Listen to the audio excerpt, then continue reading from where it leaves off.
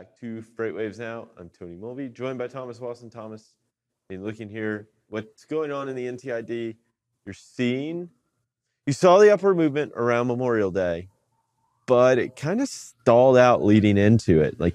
We didn't see necessarily, I think, what I thought we would see, right? And further increase in what we did, right? We basically got back to where we were in April, where we had 20 days that it kind of just flatlined, right? Within a 1 to 2 cent. We're about a penny or two above that. So not really a huge movement. We're still below where we were at the beginning of April. We never really peaked above that on the daily side. So it's for a time frame that I thought we would have saw maybe a little more pressure. It just wasn't there, which not a surprise when you see rejection rates, move from 2.5% to just barely above 3%. Barely moving the needle. I mean, it's still good news. The good news is, look over here. Here we go. If you're looking at this, bam, it stopped going down. I mean, if you're a truckload carrier, I know it's rough and it's a tough market, but at least we're finally making some progress. Predictions, though, still we're looking at the summer doldrums. Expectations wrote it in the Weekly Outlook on Sunday. We're going to be hovering around possibly 225 to 230-ish per mile and just staying flat. Yeah, it's really the next 6 weeks, right? We've had Memorial Day. It's this summer, they call it summer shipping season, but I mean, you have produce that kind of starts moving more north during this time frame.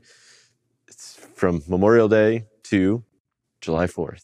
What does that look like? And Memorial Day, obviously, some positives. And it did stop going down, but did it go back up? Is this where we're going to be at for a while, which is still tough, right? I mean, we're talking 224. That includes fuel.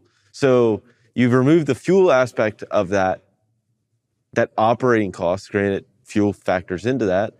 But, I mean, overall, you're either at break even or losing money, especially if you're just really operating in the densest freight lanes in the country, because those are operating below, or they're priced at below operating costs for a lot of carriers. Exactly. We'll kick it over to our next chart real quick.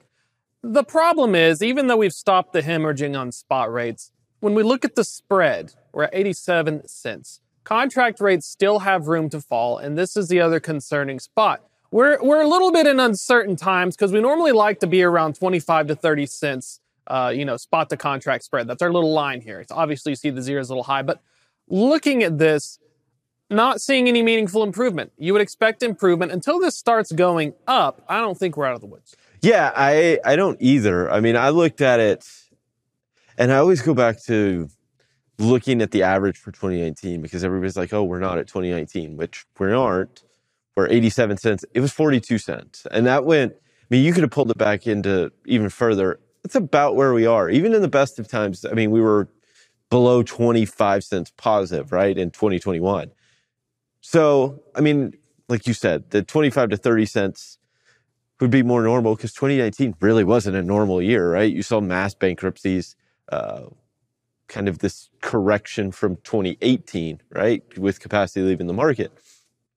But that would imply we still have 40 cents to go just to get to the 2019 levels, or 45 cents to go to get to 42 cents. That's a big drop. And it's not like spot rates have anything to move them higher, right? We just saw the impact. What they did have to move higher, they only moved a few cents. Yes, it was 14 cents from the bottom to where they are now. But over the last 2 months, really, they've kind of held around this level. So if they're not going to go much lower, and really there's not much to push them higher, a lot of that has to come from contract rates. A 40-cent decline in contract rates is a massive decline. And I think what you saw, and I've talked to Zach Strickland about this, is you saw carriers go back to shipper customers in the third quarter of last year, knowing that the rates were going to come down. Yep. Being proactive, which was a good thing, but now it might come back that they want even further rate decreases when those bids get implemented again in the third quarter of this year. So that'll be interesting to see how that kind of plays out in the next, 6 weeks, 8 weeks, something like that. Yeah, exactly. Final thoughts on this. How low will they go? Will they go lower? Final thoughts, NTIL. Line haul in the orange, $1.62. I showed you the spread earlier. $1.62. That's all I'm going to say. It's not fun. Yeah, it's It is definitely tough out there. So, Thomas, thank you so much for this update. We'll be sure to check in with you again a little later. Right now, we'll take a quick break, but we'll be back with more FreightWaves Now.